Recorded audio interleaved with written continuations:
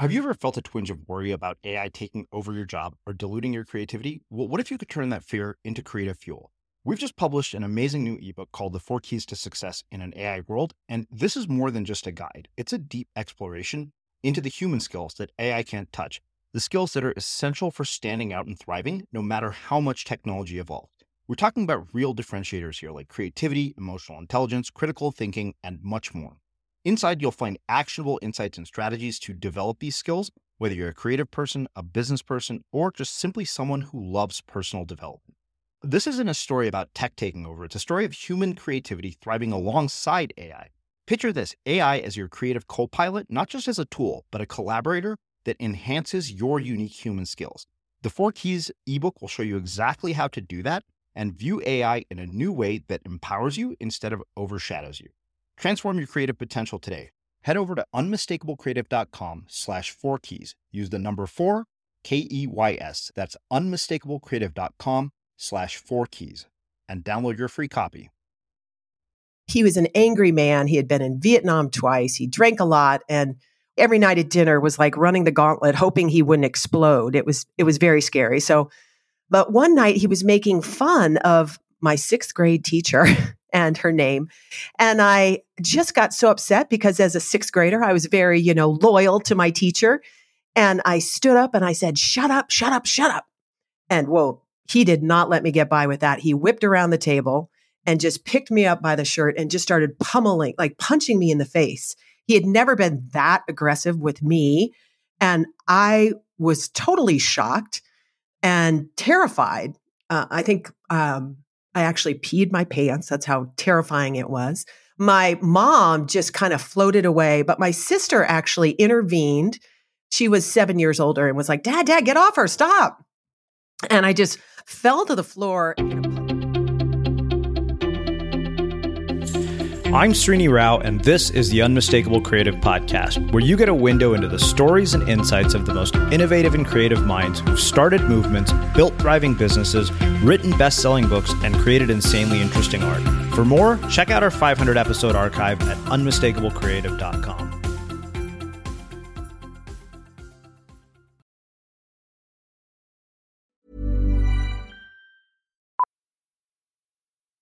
Millions of people have lost weight with personalized plans from Noom. Like Evan, who can't stand salads and still lost 50 pounds.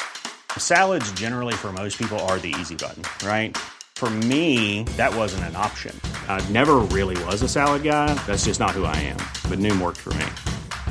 Get your personalized plan today at Noom.com. Real Noom user compensated to provide their story. In 4 weeks, the typical Noom user can expect to lose 1 to 2 pounds per week. Individual results may vary.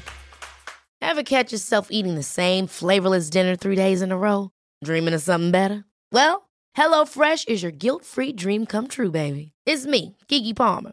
Let's wake up those taste buds with hot, juicy pecan-crusted chicken or garlic butter shrimp scampi. Hello Fresh. Stop dreaming of all the delicious possibilities and dig in at HelloFresh.com. Let's get this dinner party started.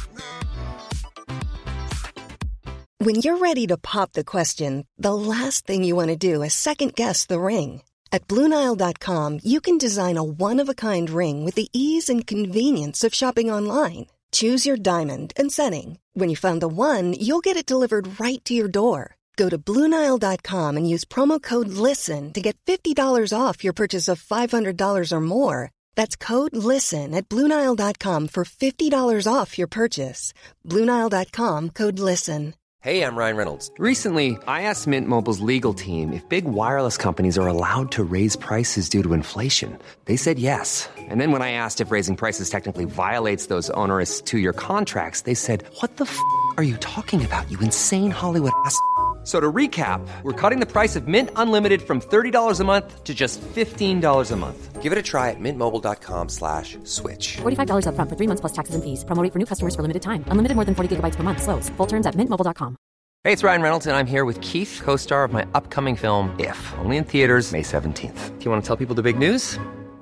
All right, I'll do it. Sign up now and you'll get unlimited for $15 a month and 6 months of Paramount Plus Essential Plan on us. MintMobile.com/switch. Upfront payment of $45 equivalent to $15 per month. Unlimited over 40 gigabytes per month. Face lower speeds. Videos at 480p. Active Mint customers by 531.24 get 6 months of Paramount Plus Essential Plan. Auto renews after 6 months. Offer ends May 31st, 2024. Separate Paramount Plus registration required. Terms and conditions apply if rated PG. As creators, we're always on the move. Whether it's a live podcast event, a pop-up shop, or a workshop, we're constantly interacting with community, and that's where Tap to Pay on iPhone and Stripe comes in. Imagine this. You're at a live event, a listener loves your merch, or a participant wants to sign up for your course on the spot. With Tap to Pay on iPhone and Stripe, you can accept their payments right there and then, right from your iPhone, so there's no extra hardware or no delays. Total game changer. It's not just for creators. Any business owner can do this. It's about making transactions smoother and much more personal, growing your business in your way. We've been using Stripe for our products and courses for a long time, and now with Tap to Pay on iPhone, you can take your business to the next level too. So visit stripe.com/tapiphone to learn more. Remember, folks, with Tap to Pay on iPhone and Stripe, your business is always at your fingertips.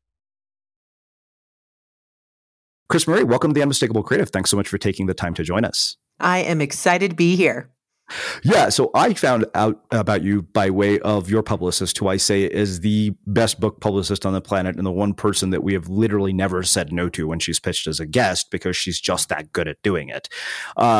So you have a new book out called The Beauty of Conflict, which we will talk about. But before we get into that, I want to start by asking you, what is one of the most important things that you have learned from one or both of your parents that have shaped who you've become and what you've done with your life? And what would you say was one of the biggest conflicts that you had to deal with them with? Well, this is pretty easy. Because I've been trying to recover from it it happened at 13 and I've continued to try to recover it for the rest of my life. And it's with my dad. So he's my quote unquote villain. And I'm actually working to make him beyond the villain. But he is, he's still alive. He's an Army colonel, so we call him the Colonel, which should tell you something. And and growing up, I was the youngest, so I think I got it the least. But he was an angry man. He had been in Vietnam twice. He drank a lot. And one day can I just go ahead and tell you the story of what happened? Yes, absolutely. Yeah. So, actually every night at dinner was like running the gauntlet, hoping he wouldn't explode. It was very scary. So, but one night he was making fun of my 6th grade teacher and her name. And I just got so upset because as a 6th grader, I was very, loyal to my teacher. And I stood up and I said, "Shut up, shut up, shut up." And he did not let me get by with that. He whipped around the table and just picked me up by the shirt and just started pummeling, like punching me in the face. He had never been that aggressive with me. And I was totally shocked and terrified. I think I actually peed my pants. That's how terrifying it was. My mom just kind of floated away, but my sister actually intervened. She was 7 years older and was like, Dad, get off her, stop. And I just fell to the floor in a puddle of my terror and shame because I'd soiled myself. And I ran upstairs. He told me, "Go upstairs," and I just felt so terrified.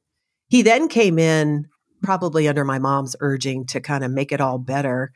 But he was drunk. And so he was, putting his arm around. And so he was way too close for this person that he had just traumatized with hitting. So it felt really icky. And from then on, I just learned, hey, I cannot stand up to him. I got to figure out how to survive.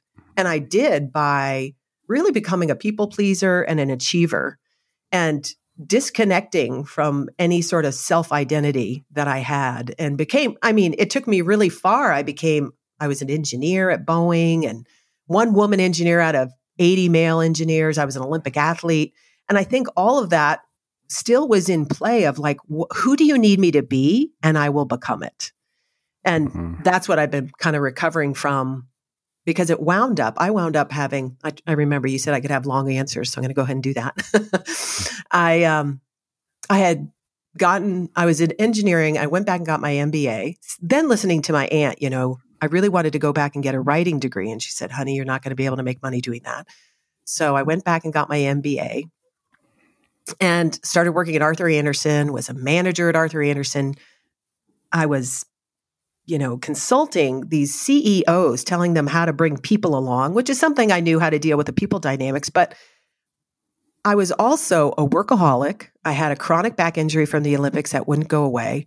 I was in a relationship with another alcoholic that I kept trying to fix and manage and control and cure, and that didn't work. And I had all this, I was allergic to 30 different things. I had chronic fatigue. I was just a mess.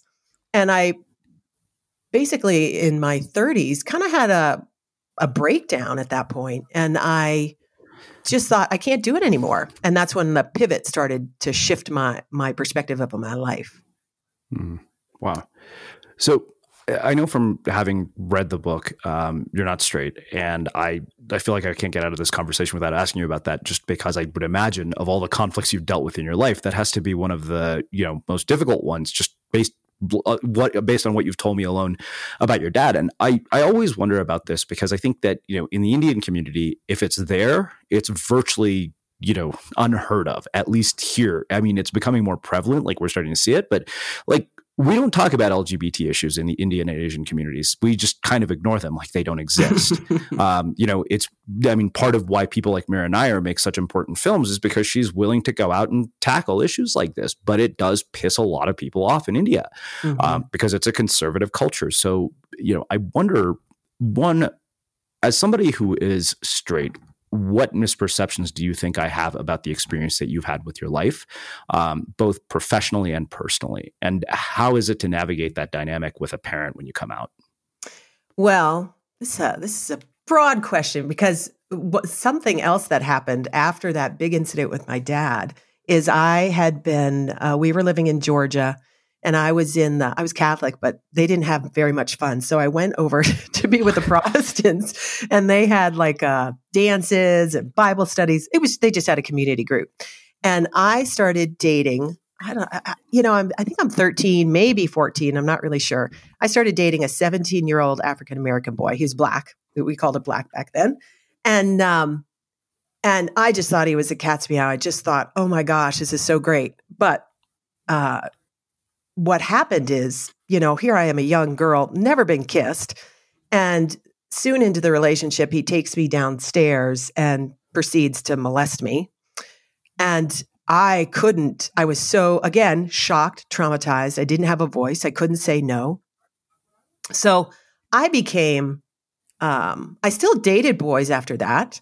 And I didn't pop out. So I'm not your typical gay woman. Lesbian woman. I didn't pop out as a lesbian. I am actually, I guess you'd say bisexual, which horrifies a lot of lesbians or gay people. You're either one or the other. So I'm attracted to men and women, and I dated men, and I just happened to fall in love with a woman. And I've been in a same-sex relationship now. I've had several, but I'm married, and Susan and I have been together for over 20 years. So that's the first part of that question. But to tell you how I dealt with it when I was working at Arthur Andersen, I was terrified of coming out. And here I am in a supposedly progressive company, but this is all before the Enron thing. I would pretend I wouldn't talk about my partner. I just kind of I was good at pretending I was whoever you wanted to me to be. So I just pretended that part of my life didn't exist.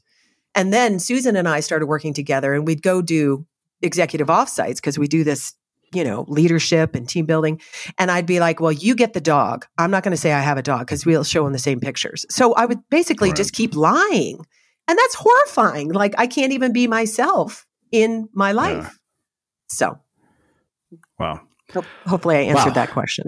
Yeah, absolutely. I mean, I know it's a deep question. I think we could do an hour on just that alone. But so one thing I think is fascinating to me is that you had these really painful experiences early on in your life, and yet those very things planted the seeds for sort of this drive that you have to achieve, to say, okay, you know what, because of this pain, I'm going to pursue, an Olympic gold medal. Why do you think some people react that way to circumstances like that? Because you turned it. I mean, despite maybe the motivation being negative, you actually turned it into something positive. And I know you actually talk about authority in the book, and I want to actually, we'll get there. But why do you think people have the reaction that you did? And why do you think people let that become sort of the bane of their existence and basically it just destroys them?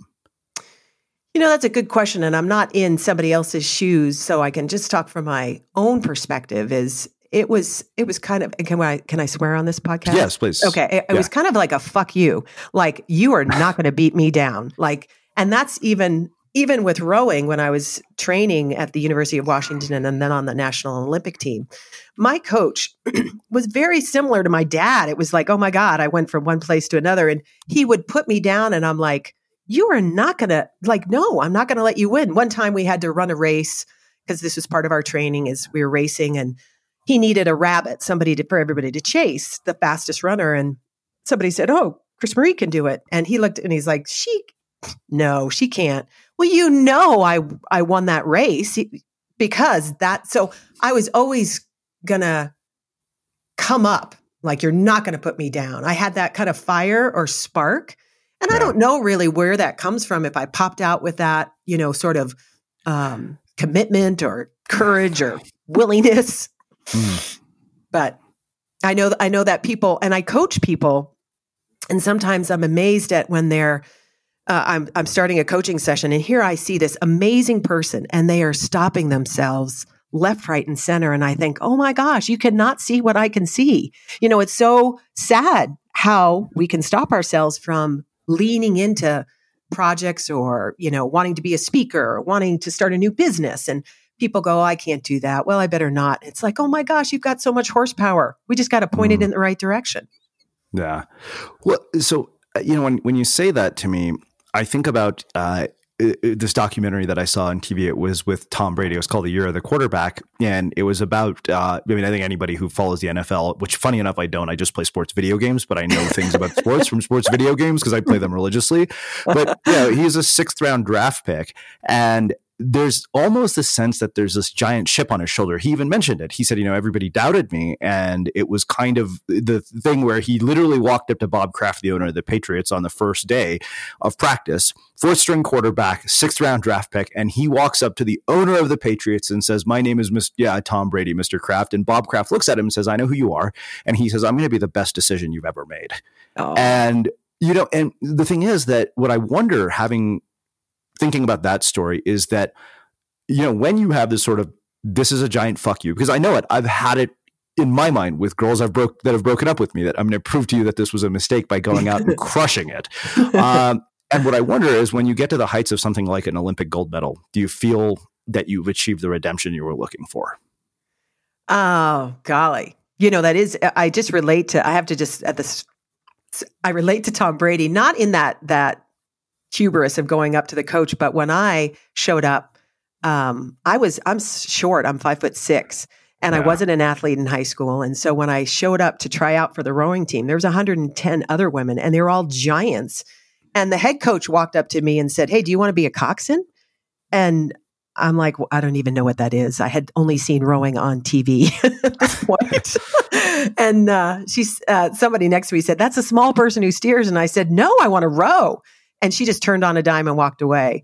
And I didn't let it bug me. And then I had been rowing with her out in the top of the squad, and I got booted down to the assistant coach's squad.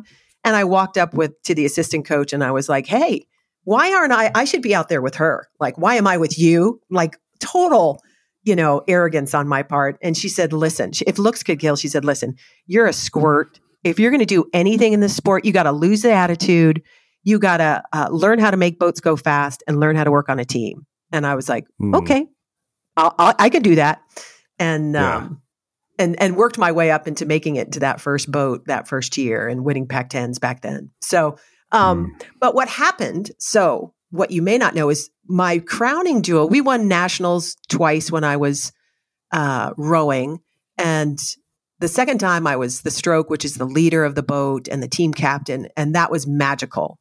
And then I went on to the national team, and it was the year before the Olympics. And that year was my most magical experience in my national team, not the Olympics, because that boat, I was young, wet behind the ears. I had made it into the boat.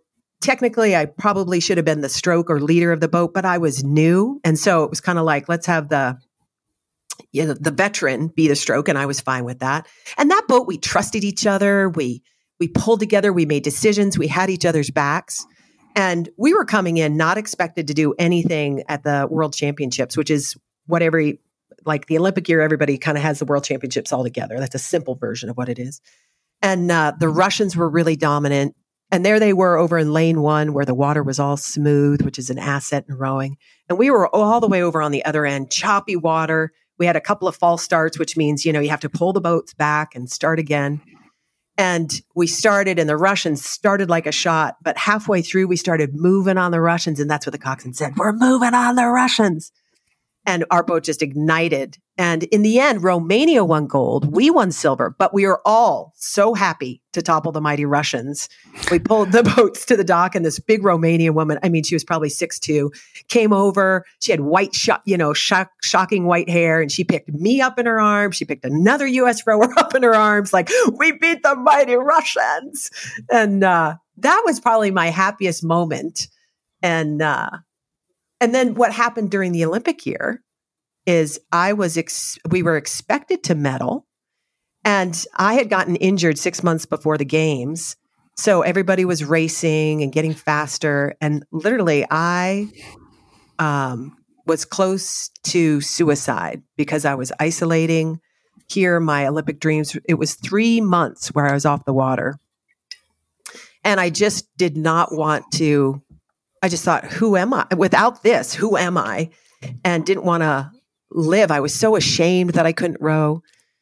And it wasn't until this PT said, hey, I walked in and I must have had a black cloud on my head. She knew what I was kind of like struggling with. And she said, friend, we're doing a lot to fix your body, but you've got to fix your head. Otherwise, nothing's going to work here.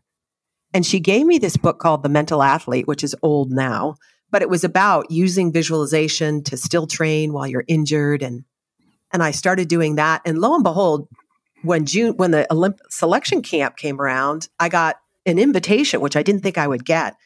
And I talked to the doctors and I'm like, listen, he was like, you can go race. And if you hurt yourself, we'll know it and you'll do surgery, or you can wait 4 more years and heal. And I was like, I cannot deal with this angst for 4 more years. So I went to the selection camp in June and kind of climbed my way back up, making it into the Olympic 8.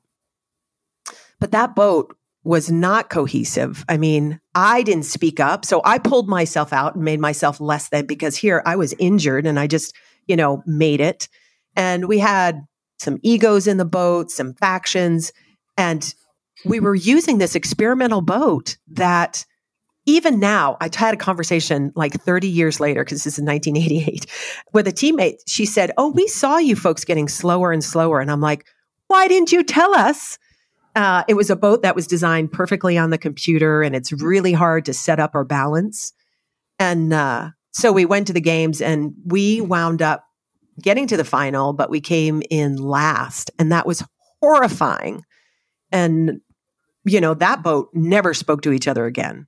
So then I spent 10 years thinking I was a loser because I had lost at the Olympics, which was part of the whole piece I talked about earlier, like becoming a workaholic and trying to be perfect in every way, because I couldn't deal with the fact that we had lost.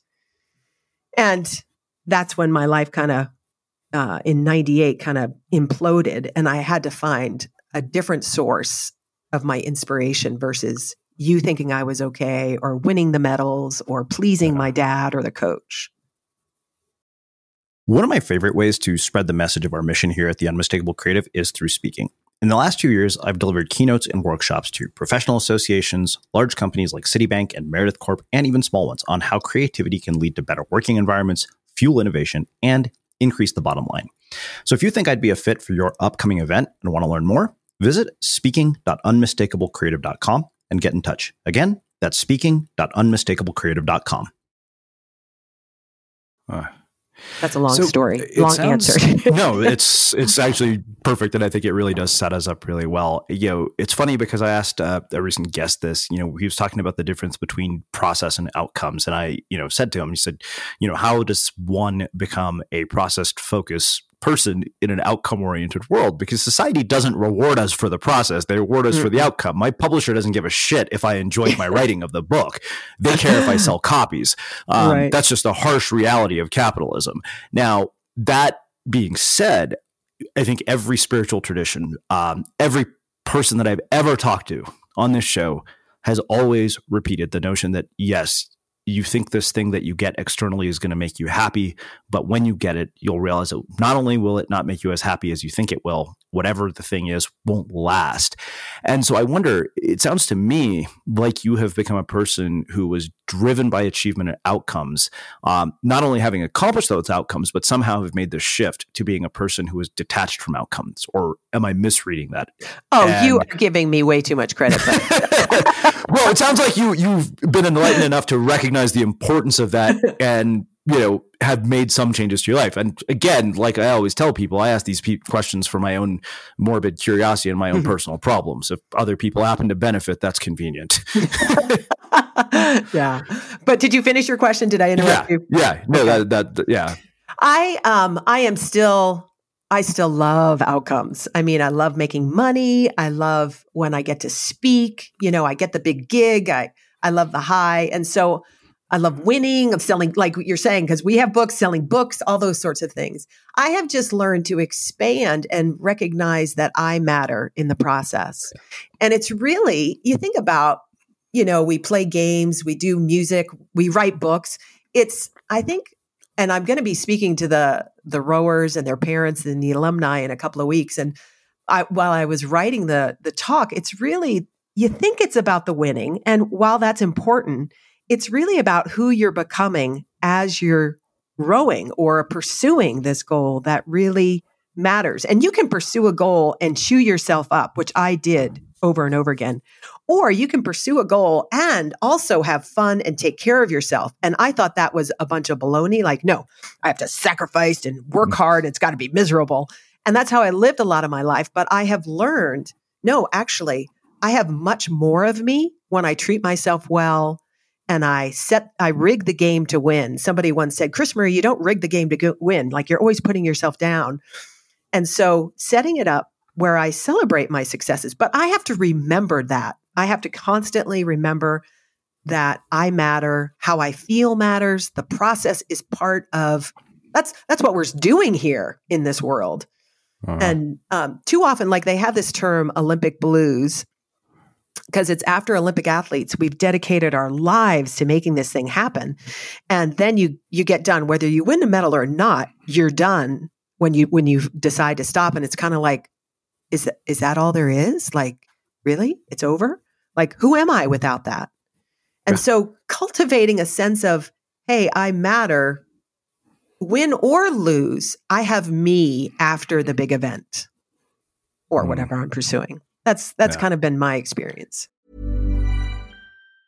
If you thought the only way to get a more defined jawline with natural-looking results was through surgery, think again. Juvederm Volux XC is a non-surgical injectable gel filler that improves moderate to severe loss of jawline definition and can help you achieve natural-looking results with little downtime. Even better, this improved definition lasts up to 1 year with optimal treatment. No maintenance required. Improve jawline definition for a smooth, sculpted look with Juvederm Volux XC. For important safety information and to find a licensed specialist, visit Juvederm.com. That's JUVEDERM.com. Not for people with severe allergic reactions, allergies to lidocaine, or the proteins used in Juvederm. Common side effects include injection site redness, swelling, pain, tenderness, firmness, lumps, bumps, bruising, discoloration, or itching. There's a risk of unintentional injection into a blood vessel, which can cause vision abnormalities, blindness, stroke, temporary scabs, or scarring. Talk to a licensed specialist to find out if it's right for you. When you're ready to pop the question, the last thing you want to do is second-guess the ring.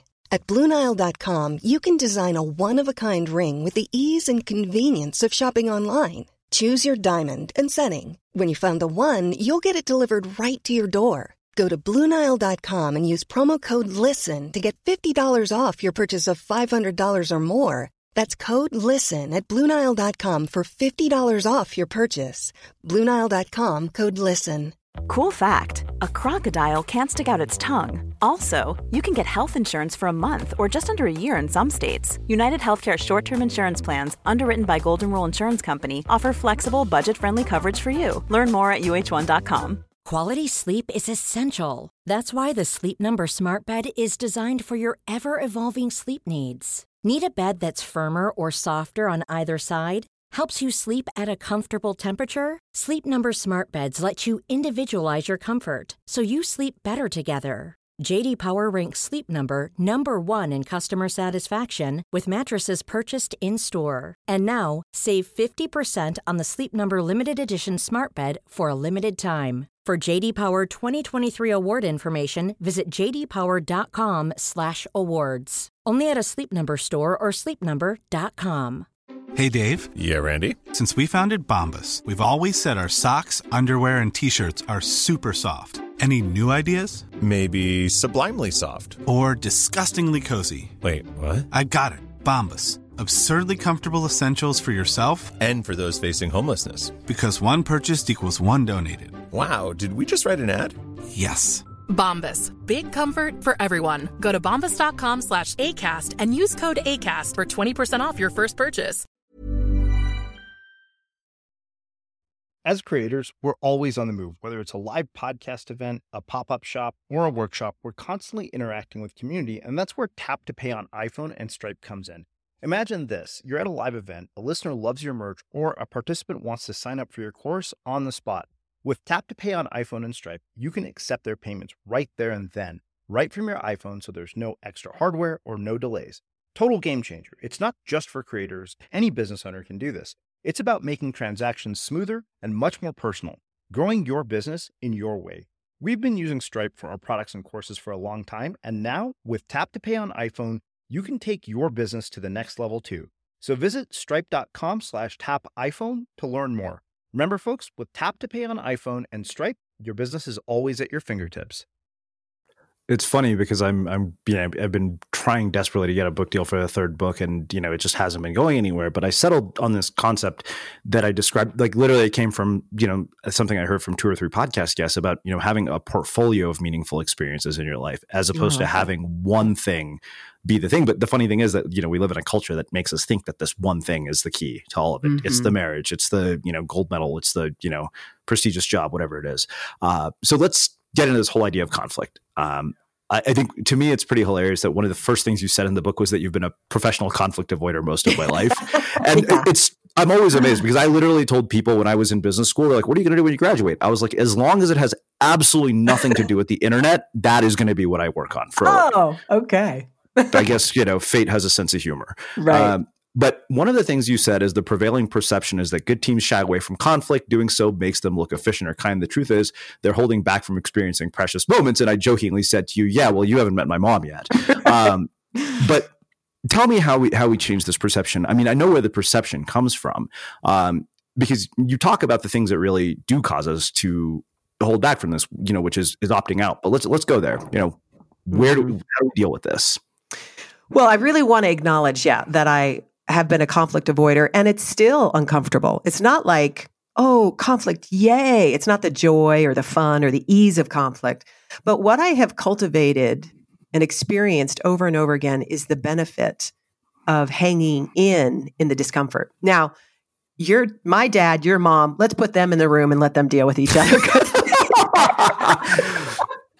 They are over the top. There's those sorts that I don't know if, that's not what we're talking about. We're talking about when you and your partner, whether it's business or life or a team, starts to kind of has like an exciting goal, like a new book or a new project. And you've got these smart people, otherwise you wouldn't have them on your team. And they're passionate, hopefully, about this. And what starts to happen is you have different opinions. And well, I think my opinion's right. And so I'm going to fight for my opinion. And then I'm going to try to make you wrong, me right. We start to control each other. And that's when that energy, that tension inside of me comes up like, wait a minute, he doesn't like my idea. And so there's tension inside of me and also tension between me and you or whoever else is in there. And what happens is our brains go red alert, danger, danger. What can I do to get out of this? Mm-hmm. And that's really natural. But what I've learned is that tension and that ambiguity, like, I don't know how this is going to work out. That uncomfortable place is the source of potential energy. It's potential energy for creativity. And when we go to our habitual styles, opt-out styles, we call it in the book, of like either being a superstar, like I'm going to make it happen, or wait a minute, I'll agree with your idea just to get rid of this tension, or I'm going to go do something else, like superstar, accommodator, separator we talk about. Yeah. If I do that, it's like all this potential energy just gets drained. And we're no longer holding this, this kind of discomfort together. But when we do and we show up, and if I can be vulnerable enough to say, wow, I am really uncomfortable. This is not what I thought was going to happen. So I show up vulnerably and real, and sometimes say, I think I have no idea why you're thinking your idea is a good idea right now, but I'm going to try to be curious. If I can even own that I'm not curious and then open, what happens as soon as I own that I'm not curious, there's room for me to become curious. Then all of a sudden, different things start to occur. And it doesn't have to be everybody doing that. One person can shift that whole dynamic. And then you get some creative ideas start popping. Okay, let me take this out of the context of business and put it in context of a personal example, one that just came to mind as you were saying all of that. Every one of us has been on the receiving end of a phone call, text message, or the words, we need to have a conversation. I'm telling you, I don't think there's a guy in the history of the planet who has had that conversation end well. Every one of them got dumped. I'm convinced of this. I'm at the point in my life where if I got that text message, I would say, you know what?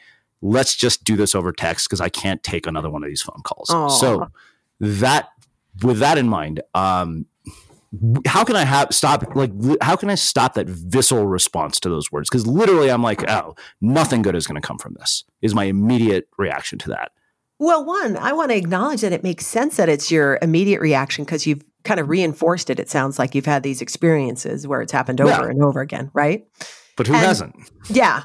And so the idea for me, what happens for me is I had to start to, try to intervene on my own behalf, because what starts to happen is I tell myself a habitual story, and then my brain goes on red alert, and I think there's pain coming, and I can't deal with that. And so even doing some simple things, if you want to cultivate a way through it, is to actually just even at a body level, feel your feet and your seat, like bring your energy back down into your system.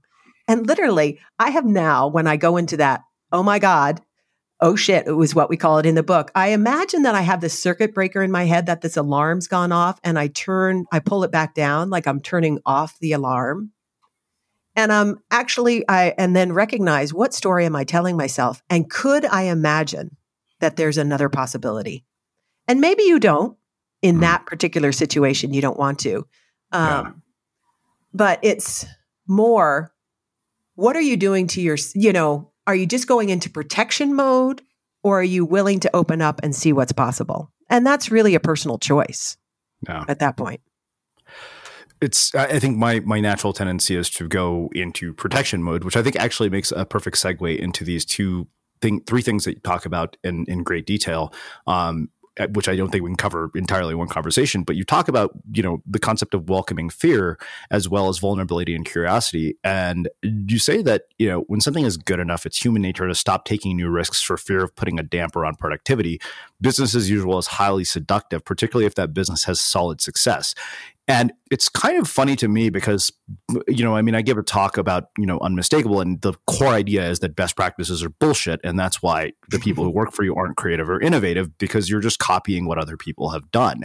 But I've seen this in people that I've worked with, where good enough just becomes the standard. And I am not that person. And it drives me insane, where, you look at it and you're like, okay, we've reached a point of diminishing returns. I was like, well, no, not really. There's more that can be done.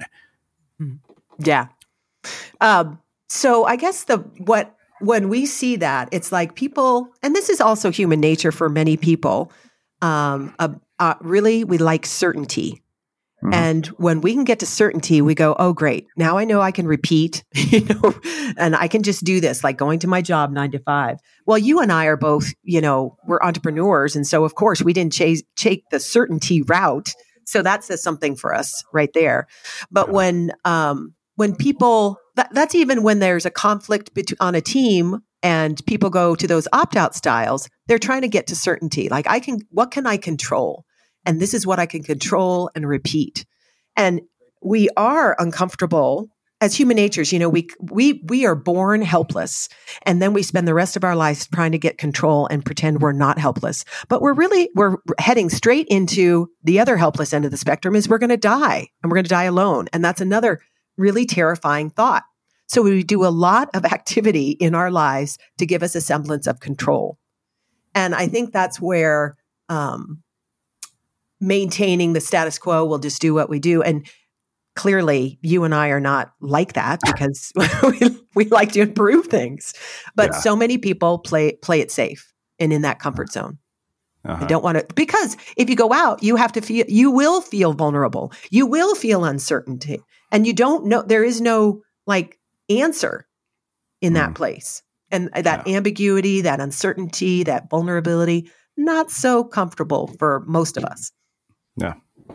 Let's talk about vulnerability. Both in the context of our personal and professional lives. I think Brené Brown has done an amazing job talking about the power of it, but I also think that other people have taken that, mangled it, misinterpreted it, and viewed it as license to air their dirty laundry in any public forum where somebody will listen to them. I know because I've done it.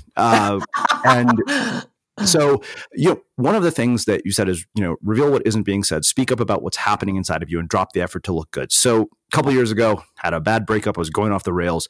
My then mentor, who actually was the one who came up with the name Unmistakable Creative, I remember I distinctly said something to him when I was going through this. I said, yeah, Greg, but I'm human. And you know what he told me? He said, Srini, you don't get to make that excuse. You're a public figure. That's the price of doing what you do. And at the moment, I hated him for it. But to be honest, I honestly think he was right. There is a fine line. And, when you are in a position where everything you do at this point in my career is a representation of every other person who's bet on you, there's sort of a line between vulnerability and train wreck. What is it? Where does that line lie? I can really relate to your example with your mentor. And because, when we're working with leaders, there's one being one of the crowd, one of the group, and then you can kind of be a peer. And then there's being one with, so you're the leader. And there's this idea of you have a role. If in your business you're the leader, and so you're public figure, you have a role. And then there's the human. Now the problem is we tend to get stuck on one end or the other. So being a train wreck in inappropriate settings is kind of being on the vulnerable spectrum in the wrong context versus being the leader. But most people get caught in, I can't be vulnerable. I can't let them see me sweat. And so they show no vulnerability. And we connect to people who are human, not like train wreck human, like, oh my gosh, I've got to take care of you, because that's what it feels like when somebody is just splattered. All of a sudden, I have to take care of you, and I feel overwhelmed, and the roles are switched. Versus, wow, you're struggling, and I can relate to that. Just like you do on this podcast, you're telling very personal stories about you, and so people, like you said in the beginning, I think you said, yeah, people learn from me through my life stories of how I relate to my guests. Yeah. So I think that I hope so, anyways. Right. I hope so too, because we're both telling them. But it's that idea of sharing. And I think really vulnerability a lot is that could be used so much more is right now, I don't have the right answer. Right now, I'm uncomfortable. Or right now, I'm uncertain. Whatever it is, like in the moment, not spilling my whole story and then being in a puddle of tears and you having to take care of me. Mm-hmm. Does that answer that question? Absolutely. Absolutely. I mean, like I said, I've asked multiple people some version of this question just because one, I'm writing a blog post about it, so it's research.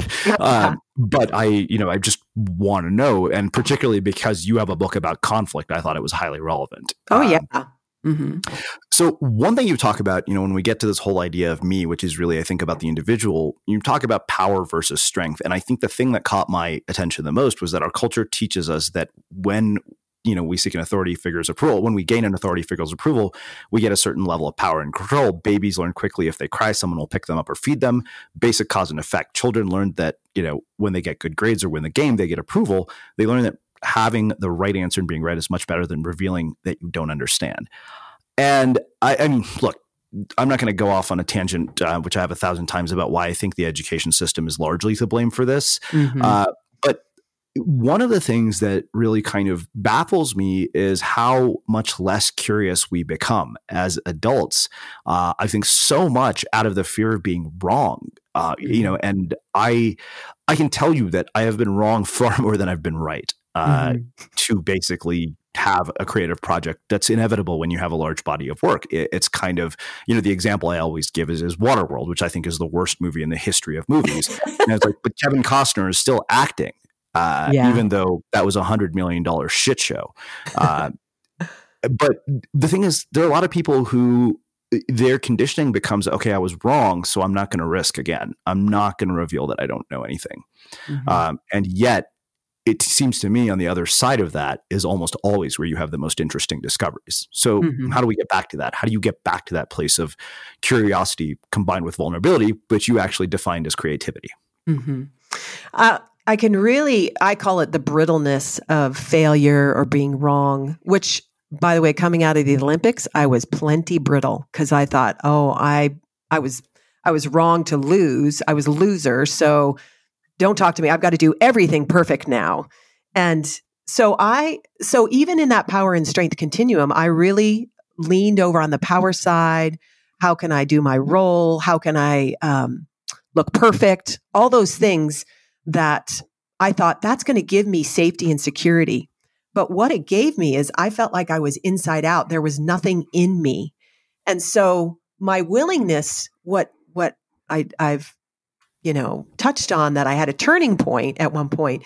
And really what happened is I had to catch up with myself, which meant I had to feel what it felt like to lose and have the grief of losing and not being anybody and still coming to a sense of, and I'm still an okay person. But that was through processing my feelings about a painful situation, about my dad, about the molestation, about the Olympic loss. Those are three biggies that I spent time digesting at an emotional level. And when I did, I felt more whole. And when people do that, there's a sense of coming not from the power place, but from the strength. The fact that I can tell you about all three of those incidences, there were times that, I'll tell you, I didn't tell my mom about the molestation until like 40 years later. It was a long, long, long time. So the fact that I can talk about it and people may have reactions or whatever, but I still feel whole. Those things happen to me. And so I can be vulnerable and share that, and also be curious about your reaction. If you did have a reaction to it that wasn't okay, I don't have to. So there's more resiliency in my system versus brittleness. Now, I don't know if I actually answered your initial question, but that's where I went with it.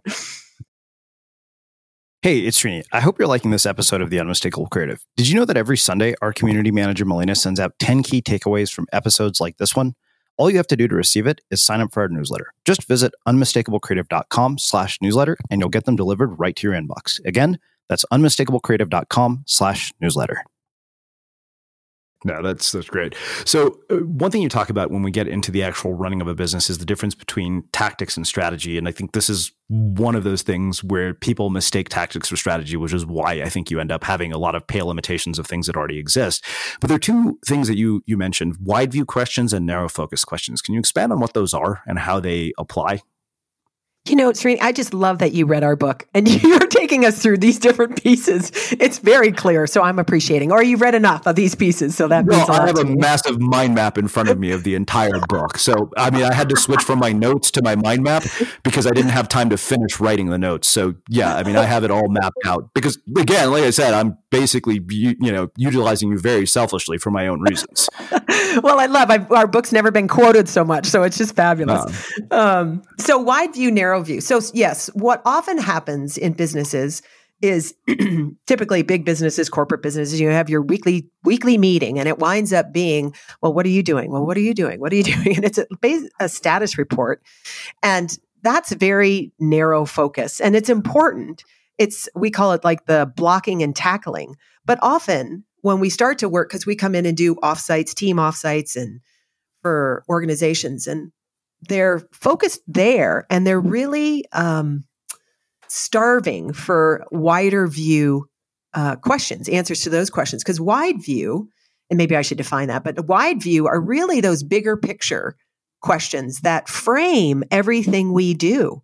So Simon Sinek was great, the why. Why are you doing what you do? And aligning that from a business all the way down to a personal, hey, what's my why for being in this business? So when we can, like when Microsoft first started, it was to put a computer on every desk. 3M is to solve unsolvable problems. Nike's at one point was the joy of crushing the competition. So those are like core purposes, whys that if you go work for Nike, you've got to be competitive. If you're otherwise, you're going to get eaten up in culture. Yeah. So the wide view set the context. Why are we doing this? What are our values? Like Southwest Airlines, humor is definitely one of their values because their flight attendants are fun, and everybody in the company, you want people in the company to, whether it's the janitor all the way up to the CEO, to live the behavioral values. That creates a culture that feels aligned and you're in the right, there's a fit, definitely a fit. Yeah. So those are some of the big questions. We have like 3 or 4 that we go through. And then what's most important right now? Like what is our, 3, 6, 9-month goal that we're running down the field to get to? And who's going to do what, roles and responsibilities? How are we going to meet? All those things. A lot of times companies just haven't really worked through that and are kind of reacting and firefighting and missing the bigger picture. It's funny. I remember the why, and I was thinking about that because I was very fortunate that I got to actually have Simon Sinek walk me through what my why was. Touch you! That is so cool. Yeah, and I remember this very distinctly because he said, "You're obsessed with people who are good at unusual things," and I'm like, "Thank you. What the hell am I supposed to do with that?" And now you look back, at our guest lineup, it's like, oh, bank robbers, drug dealers, performance psychologists, authors, artists. It's like, oh yeah, these people are all good at really unusual things. I love it. Yeah. So it's funny how that plays out so much later. But I guess, like as you're saying that, my thought process was, okay, like I have team members that I work with.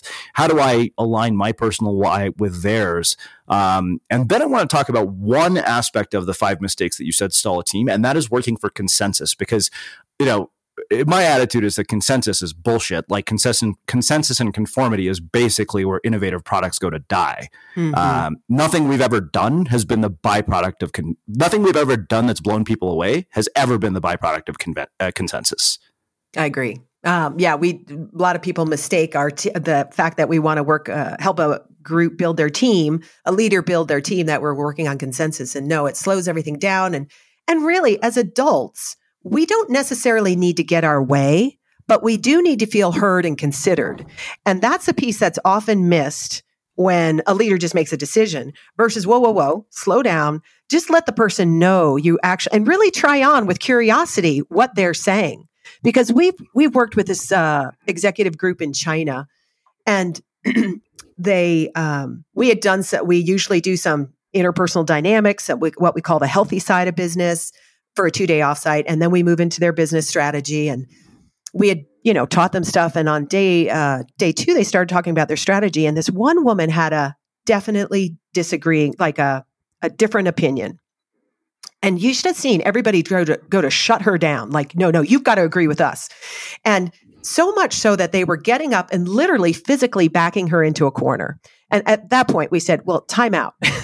Can anybody remember some of these skills, like get curious about what her point is. And so one guy was, said, okay, I'm willing to do it. And he went over and he actually sat next to her and he said, okay, help me understand. This is what I'm understanding you're saying. And she's like, no, this is what I'm saying. And this is, and so they started to have the dialogue, and you could see the light bulb go off in his head. And then so he started to talk about it. And So her opinion could have been shut down, but her opinion then started to transform what their actual strategy was going to be. And it totally shifted where they were going. So this isn't about consensus, but so often we shut down somebody's like a naysayer or versus, wait a minute, why is that so important to you? And that was the question we had him ask. Like, why is this so important to you, woman that has a different opinion from all the rest of us? Yeah. And that's where they got the spark of creativity. But if you're trying to get everybody on board, it's not going to work. But if you help them feel heard and considered, often when they walk, we talk about disagree and commit, Andy Groves. When you walk out that door, your words and actions are in alignment with the decision. Even if you still disagree, you're buying into what the team agrees on.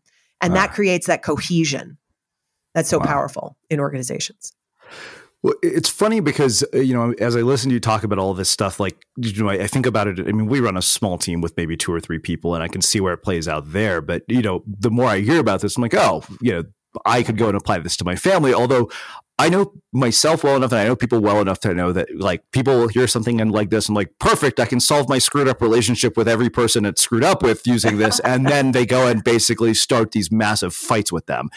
And yes, I'm speaking through experience, having followed advice from a podcast guest to the letter, only to have my mom chew my ass out. So with that being said, taking everything that you've talked about here, how would you advise people to go about applying this to their personal life or even to their professional life without getting fired by their boss for being a jackass? Well, because that probably could happen based on this. Yeah. If people interpret your advice to the letter, that is entirely possible. It is a art, it's not a step by step, and it's cultivating your own presence to be able to show up really authentic in to sound trite, but quote unquote authentic. And if I could, any advice, especially if your mom is sitting there yelling at you or your boss is getting upset, to be in that moment to actually step back and show up more vulnerably, like, wow, this is not what I wanted to create, or wow, I sure am uncomfortable with what's happening. Whatever is happening for you, because I think about, like, I think you, and I might be jumping ahead, but you ask people what makes somebody unmistakable to them. Yep, we're about to get there. Yeah. Okay. Well, what is so powerful, and this is Susan Clark, my wife and business partner, what always has amazed me about her is what makes us such a good team when we go to deal with a team that's in conflict, is she will be real. She's not facilitating and stepping out. She will be like, wow, I am really uncomfortable, or wow, I did not see that coming. And what happens is that realness drops everybody into the moment, because everybody's trying to figure out, oh my God, how am I going to get out of here? How am I going to, this is uncomfortable. And as soon as anyone shows up more real, it can shift the dynamic in that moment. So that would be my advice, is to try to report what's happening for you, not about the other person, but about what's going on inside of you. Wow. Well, I think you answered my last question before I asked it. So I can't thank you enough please, do you have another answer to it?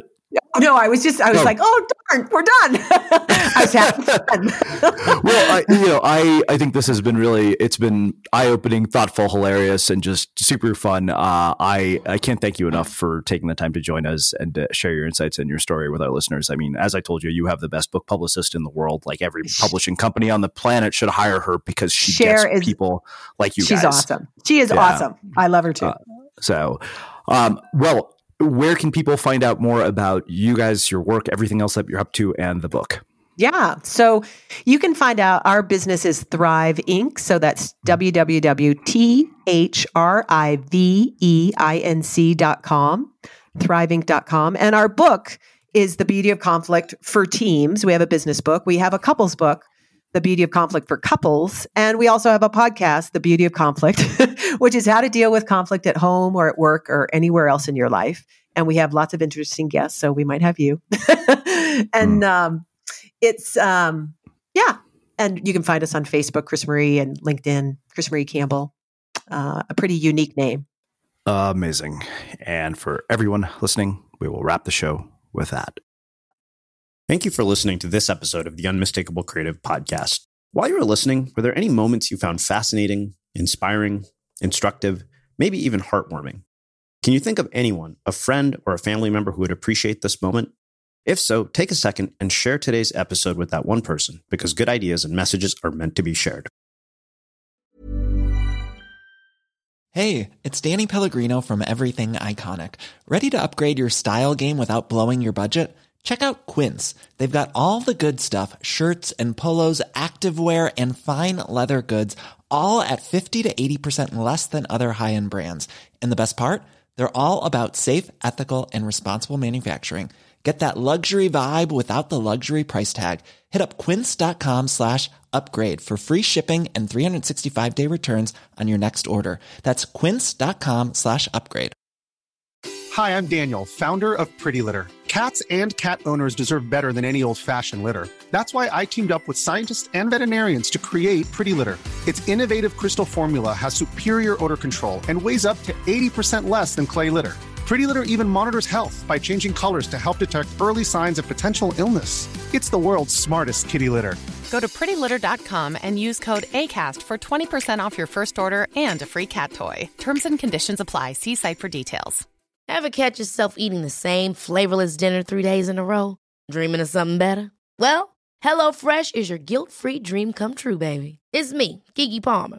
Let's wake up those taste buds with hot, juicy pecan-crusted chicken or garlic butter shrimp scampi. Hello Fresh. Stop dreaming of all the delicious possibilities and dig in at HelloFresh.com. Let's get this dinner party started. Mom deserves the best, and there's no better place to shop for Mother's Day than Whole Foods Market. They're your destination for unbeatable savings, from premium gifts to show-stopping flowers and irresistible desserts. Start by saving 33% with Prime on all body care and candles. Then get a 15-stem bunch of tulips for just $9.99 each with Prime. Round out Mom's menu with festive rosé, irresistible berry chantilly cake, and more special treats. Come celebrate Mother's Day at Whole Foods Market. Planning for your next trip? Elevate your travel style with Quince. Quince has all the jet-setting essentials you'll want for your next getaway, like European linen, premium luggage options, buttery soft Italian leather bags, and so much more. And is all priced at 50 to 80% less than similar brands. Plus, Quince only works with factories that use safe and ethical manufacturing practices.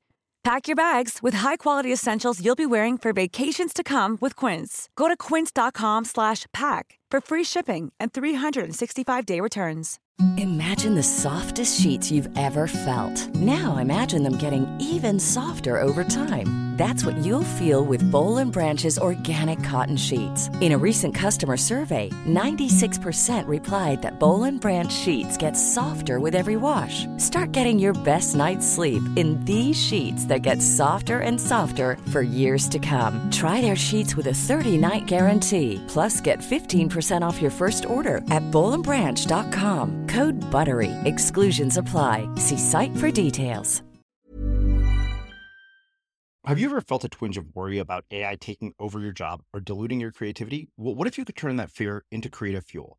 We've just published an amazing new ebook called The 4 Keys to Success in an AI World, and this is more than just a guide. It's a deep exploration into the human skills that AI can't touch, the skills that are essential for standing out and thriving, no matter how much technology evolves. We're talking about real differentiators here, like creativity, emotional intelligence, critical thinking, and much more.